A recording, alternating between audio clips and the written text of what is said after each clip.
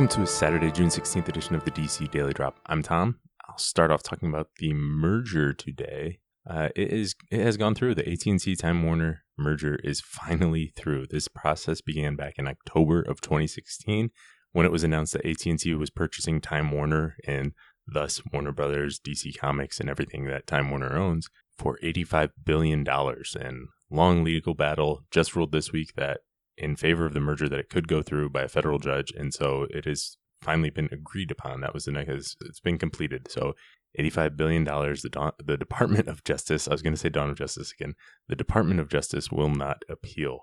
Time Warner's CEO, Jeff Bewkes, will remain as a senior advisor during the transition period, but it's likely he'll be out after that. And so, we could get into the political stuff, but that's not what this podcast is about. And as far as how this will impact DC, it's just wait and see. But Warner Brothers, Turner Broadcasting, and HBO will be part of AT&T's new media business arm, and it sounds like that's going to get a new name. So DC won't be a Time Warner company or something like that. It'll be AT&T something. So that's going to be the immediate change. And in terms of that, AT&T saying all the right things. They purchased Time Warner because they're good at what they do and doing things well. So you'd think they wouldn't want to make new changes. But whenever a new regime comes in, executive changes are always possible, and that trickles down to throughout the company. So we'll wait and see on that. But it is DC Comics is now an AT&T company, or DC Entertainment, I should say. Elsewhere, Teen Titans Go to the Movies released a behind-the-scenes featurette. This is just 2.5 minutes long.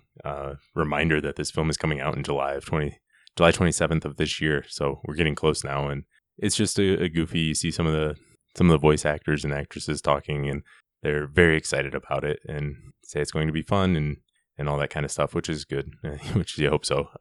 But what's interesting, there's been talk about a season 6 of the original Teen Titans series, the one that was on before Teen Titans Go.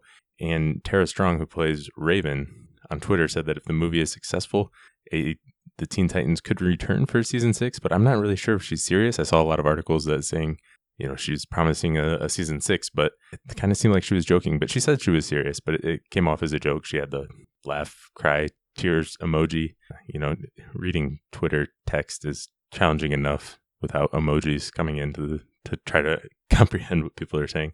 But Greg Kipes, who voices Beast Boy, said that if the film makes $250 million, anything is possible.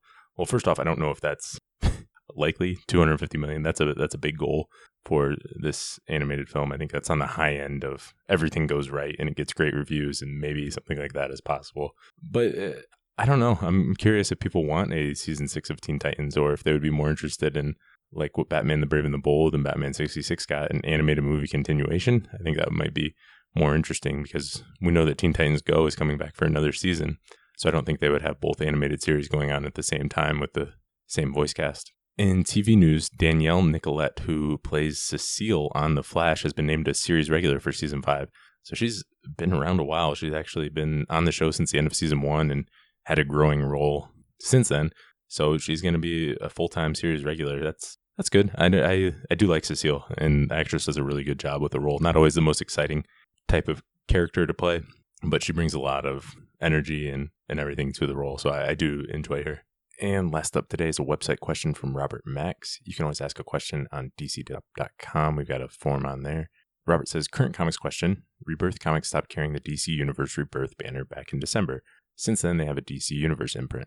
Yet there are some current miniseries, such as Mr. Miracle, Doomsday Clock, Man of Steel, Metal, No Justice, and others that only carry the DC logo. Further still, some recent miniseries, such as Black Lightning, Cold Dead Hands, The Demon Hell is Earth, and Ragman initially only carried the DC logo but switched to the DC Universe imprint midway through their run.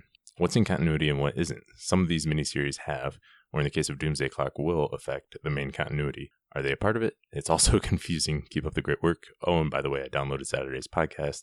Got to repeat it Friday. Yes, so first off, if you got a repeat on Saturday, that is my fault. I uploaded the wrong episode. Actually, I copy and pasted wrong, which is an even simpler mistake that I somehow messed up.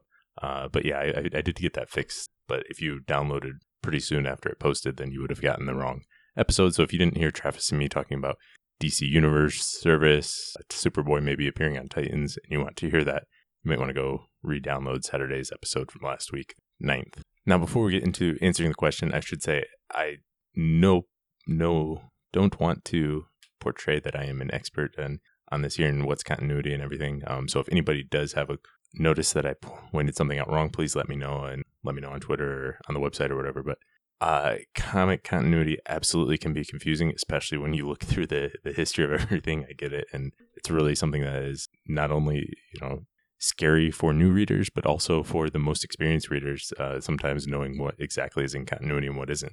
But as far as my understanding, I think it's not as complicated when we're dealing with current comics. So yes, Wildstorm and Vertigo comics usually are not in continuity, and there's the Elseworlds stuff, the Black Label stuff that's coming up, like Superman Year One, that's not in continuity or anything like that. But usually whatever is currently published is in continuity. So all of the things you mentioned there, Mr. Miracle, Doomsday Clock, Man of Steel, Metal, those are all in the current continuity of the DC Comics universe. So I don't know why there is some have just the DC logo and DC Universe logo. I looked that up.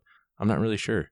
I don't know if it's not as simple as ongoing comics versus miniseries, because that wouldn't explain it in some of the cases. But yeah, Mr. Miracle, Tom King has said that it's in continuity, and I'm an issue or two behind on that. At some parts, it doesn't feel like it's in continuity, but I'm guessing they'll resolve that by the end of it. Doomsday Clock is just set a year in the future from the time it started, which is really confusing because it's been delayed. Man of Steel is just 6 issues, but it's gonna lead into Action Comics and Superman by Brian Michael Bendis. So that's all in continuity there. And as far as that goes, I don't know why there's the different labels, but most of what's going on right now is in continuity. I think one of the exceptions in terms of the main DC Universe lines is Batman Beyond, which is in a possible future. But even then, most of the other stuff is, and I think Young Animal is too. But all of the stuff that you mentioned there, I believe, is in continuity. If I'm wrong on any of that, you can let me know. But yeah, the miniseries must just have a different label. So yeah, comics can be confusing, but usually whatever's being published at the main time by DC is in continuity, even if it's just a miniseries. All right, that is all we have for today. Thanks for listening, and we'll be back tomorrow.